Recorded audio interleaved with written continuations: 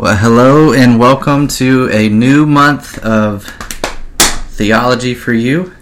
We're glad you're with us. Victoria's going to be it's a new month. It's a new episode. We're starting in July. So we are. You just slapped your knees. Just wasn't sure why you did that. I'm excited. It's a new episode and excited about our I'm excited too. New series, Google's Probs. Easy for me to say. I've got probs saying Google's Probs. And what we're going to be doing for the next 4 episodes is we're going to be looking at 4 of the top searched theological questions on Google. So that's what we're going to be doing. Yeah. So looking forward to it. So Ben and Victoria here, as you can tell, because she's already been mocking me. So we're glad to be with you. Our first question that we're going to be looking at is, what does it mean to be a Christian? I think another way that you could probably phrase that question is, what is a Christian? Mm-hmm. Why is this important that we kind of define this? That's right. You were going to ask me that question. That. Yep. Well, I think it's important primarily just because with any world religion, I imagine, I think it's important to know what that belief system is and what it is not, just so there's kind of clarity.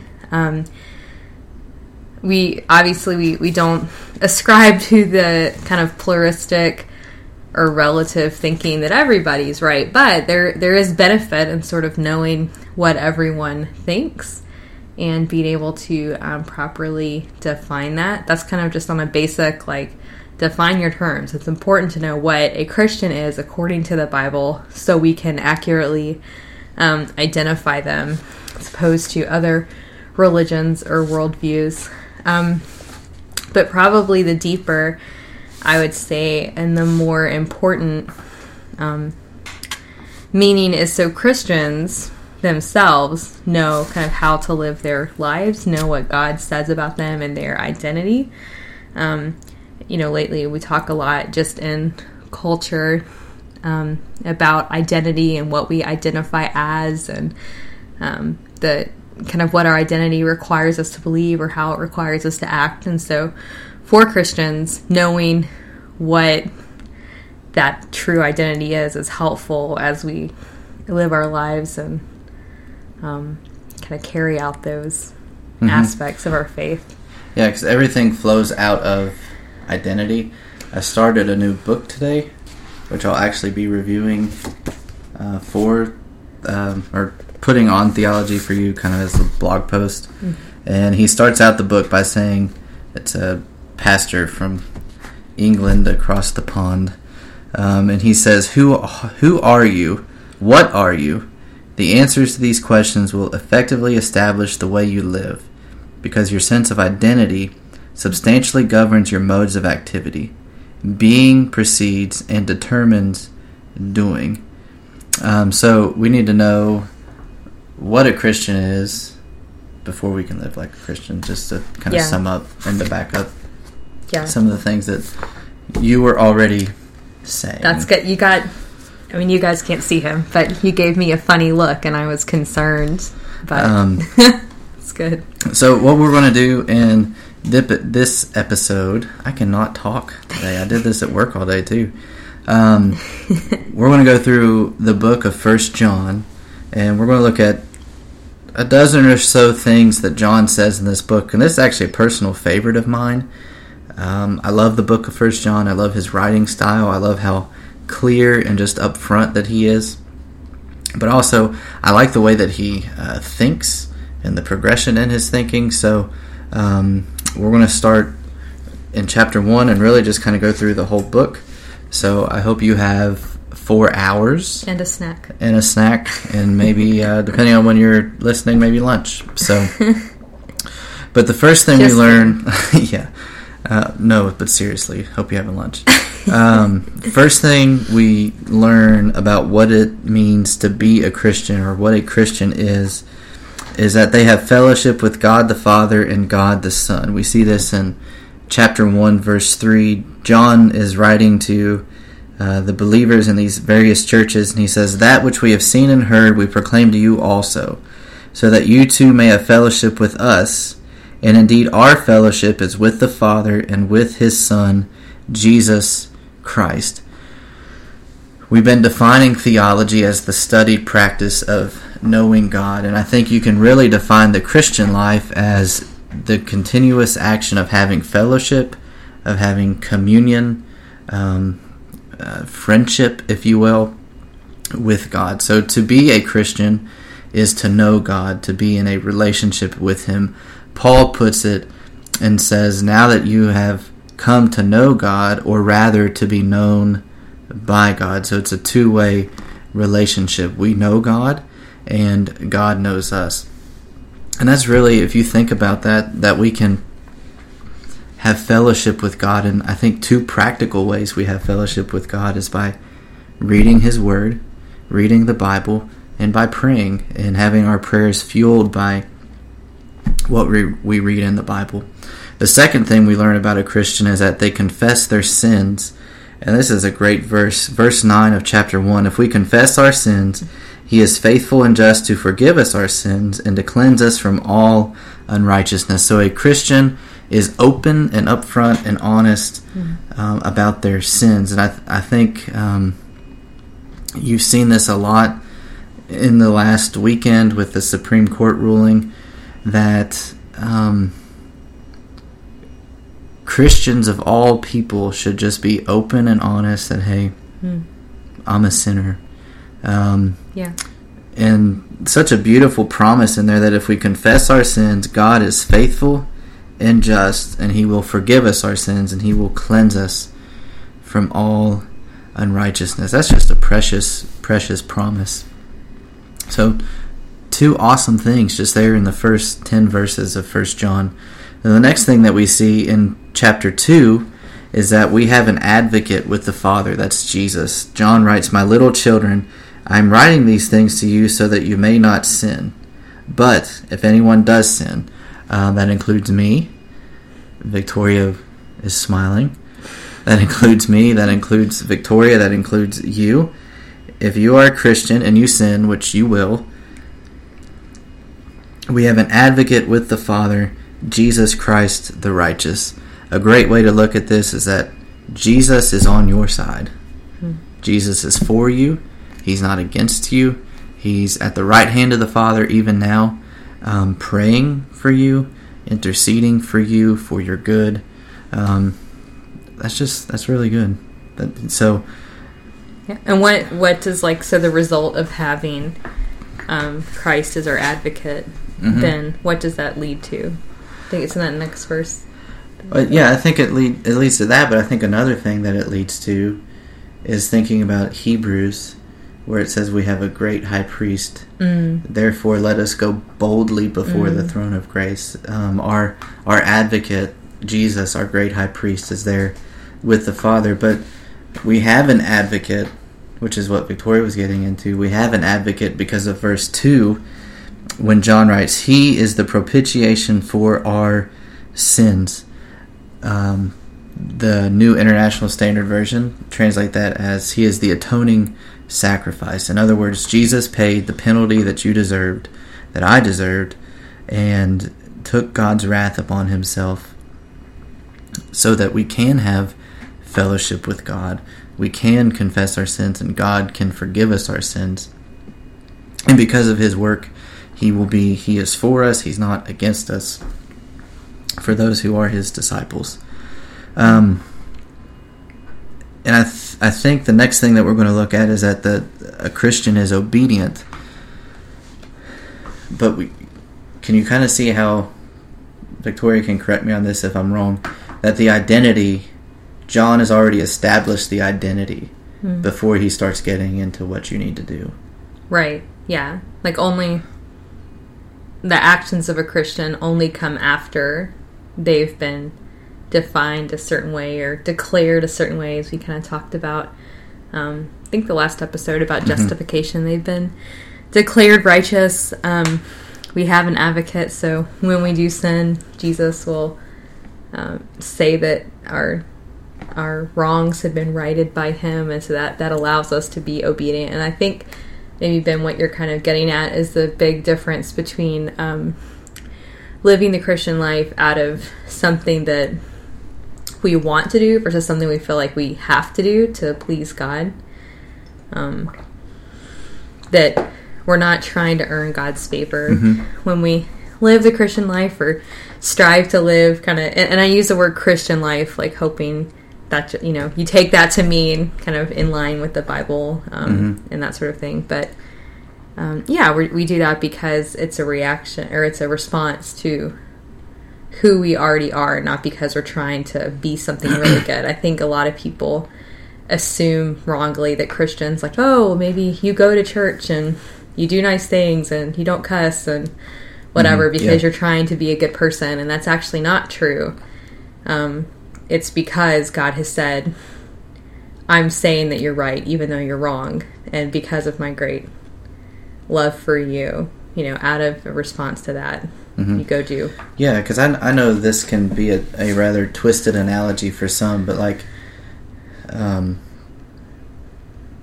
let's put it this way. I hope that Carson, our daughter, who's adorable, I hope when she's older that she will do the things that we ask of her, not because she's trying to earn our favor, but because she already has it. Right.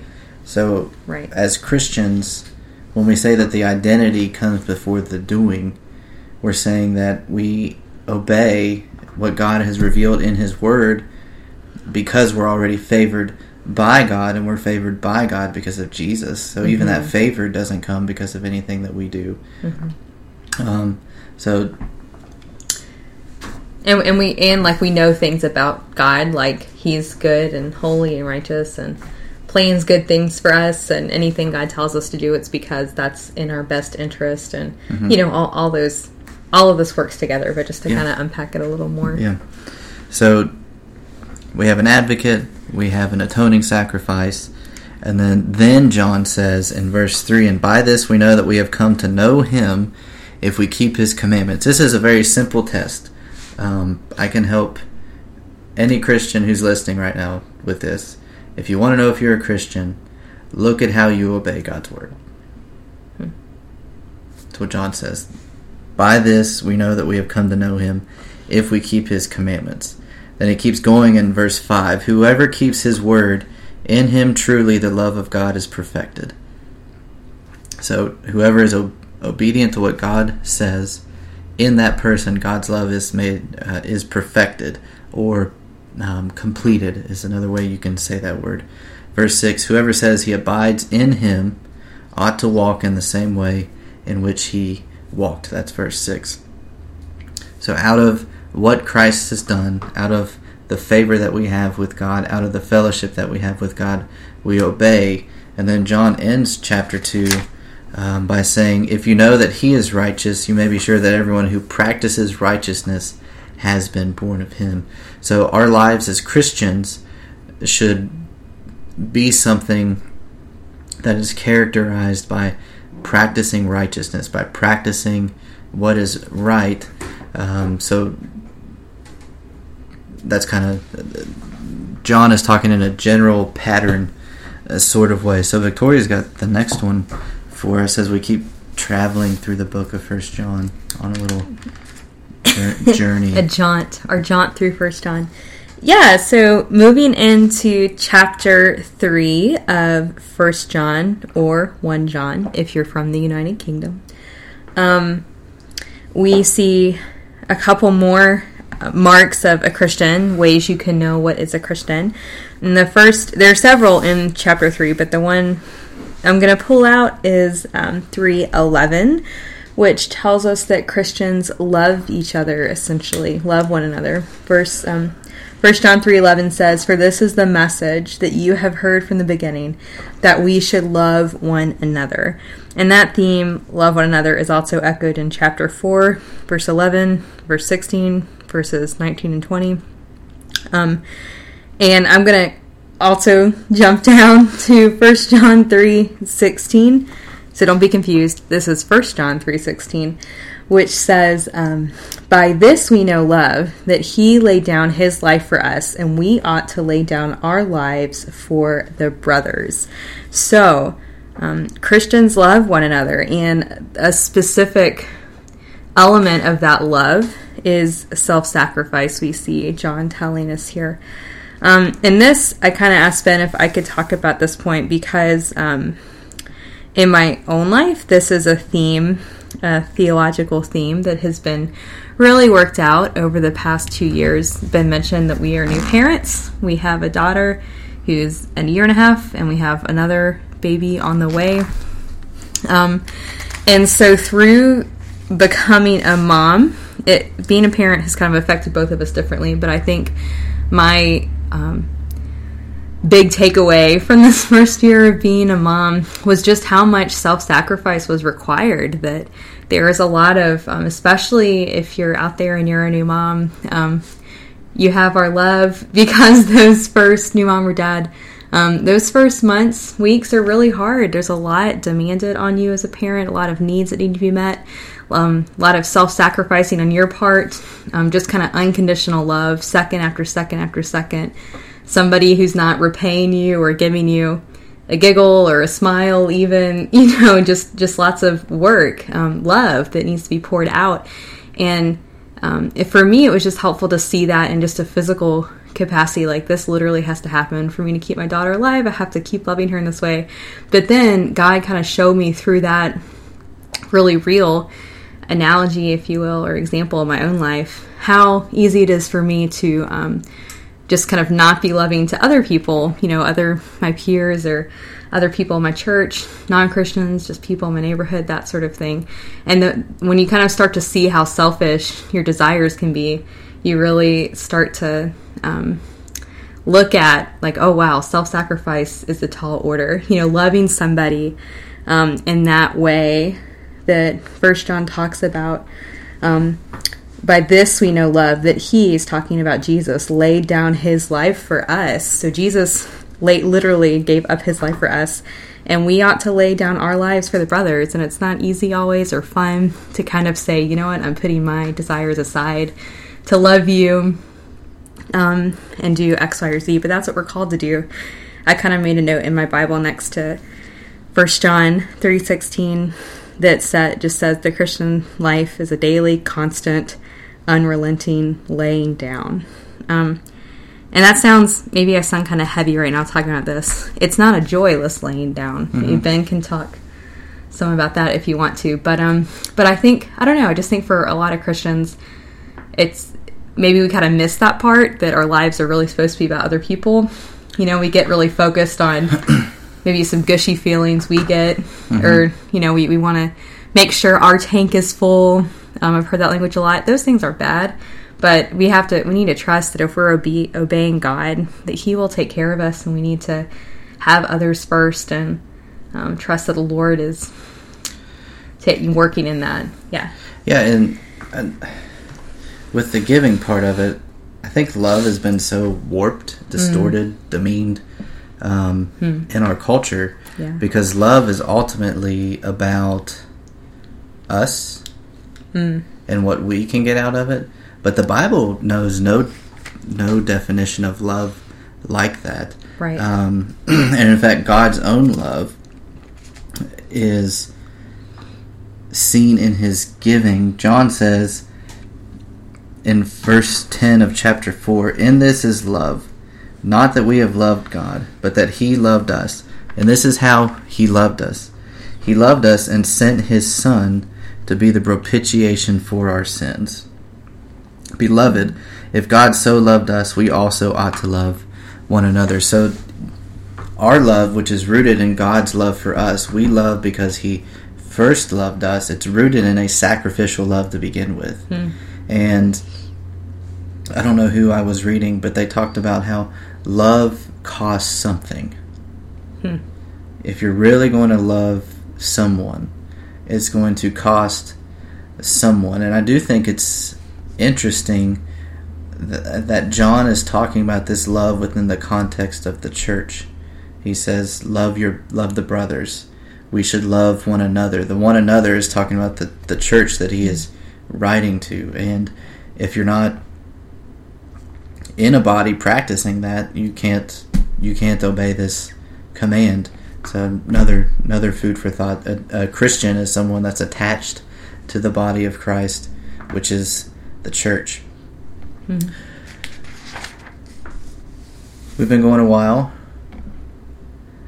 I would want to talk about one more thing, and then we will wrap it up. We have more that we could talk about, and what we will do is we're going to have an extended show notes up for you, so you can check that out on our website. Look at some of these theologyforyou.com. Yeah. Sorry. Yeah. Look at some of these identities of a Christian for yourself, as Ben was saying, on theologyforyou.com. Yeah. What I want to encourage you with is that John wrote this book to encourage fellow believers in the original context, and also to encourage you if you're a believer. He writes in verse 13, "I write these things to you who believe in the name of the Son of God, that you may know that you have eternal life." So John is writing so that these believers might be confident, that they believe, that they may know that they have eternal life, which Jesus said in John 17 that eternal life was knowing Him and God the Father, which is exactly how John started out the book, having fellowship with God the Father and His Son, Jesus Christ, which is made possible by the Holy Spirit, changing us, making us new. But so as we go through these things, John's not laying them down as a burden. Like, love one another, and so what I'm trying to say is he doesn't say it so that you would feel bad. He's doing it. Oh man, I didn't love Bob today. Yeah, he's trying to lay out these things to say that, look, this is what the life of a Christian will look like. A Christian is a person who has fellowship with God the Father. A Christian is a person who has been exposed to God's holiness, which you see in verse 5 of chapter 1. In Him is light, and there is no darkness. In Him, literally darkness. In Him, no is none. Very literal, but John drives the point home. You've been exposed to God's holiness, therefore you confess your sins. John gives a great promise that when we confess our sins, God is faithful and just. He will forgive us. He'll forgive us because we have an advocate, Jesus Christ. Our sins have been paid for by Jesus in Christ. Then out of these realities, if you are a Christian, this is a reality. It's the reality of all realities. Out of that reality, then, we obey God because of the great grace that He has lavished upon us. We love our brothers and sisters in Christ. We love those outside of the church because of the love that God has for us. So be encouraged by these things. Don't listen to them and say, "Oh man, Theology for You really beat me upside the head today." Well, we don't want to beat you with the club. We're trying to speak God's word to your minds and your hearts so that you might be encouraged in your walk to glorify God. Yeah, and this maybe is just a side note, a footnote maybe to what you were saying, Ben. Like, be encouraged by this, and also keep in mind that if you are in a church, which we obviously encourage you to do, and we think the Bible says that's where Christians should be, in the church, remember that this is also happening to you. So as much as you are called to love one another, love other Christian brothers and sisters in a self-sacrificial way, that this is the way we know you're a Christian. If you're in a church, that means that there are, at least a couple, right? It depends on the size of your church, but there are that many other people in fellowship with you, kind of bringing this back to you. And again, I say that not as a give and take, like, oh, if I get some, I'll get some. If I give some, I'll get some. That's not it at all. But just be encouraged that Christianity was not designed for us to live on an island. Like, this is not something you bear the weight of yourself. That other people, if you're in a community as God calls you to be, there are other people pouring into you just as much as you're pouring into them. And that's how God designed it, and it works, and it's beautiful. So we've just been really encouraged lately by some of our church friends, our Christian brothers and sisters, and the love they've shown to us. And so just keep that in mind, I guess. yeah, just keep in mind that this all works together. Yeah. And that's how God planned it. So go love people and know that people in your church will be loving you. Thank you for listening. It's our longest episode. It's our longest episode yet. Yes. Thanks for hanging in there. Yeah. Excited about our next episode, our second Google Probs episode. We'll have a special guest with us. We're going to do a little interview next time, so we'll keep you hanging on that. See y'all.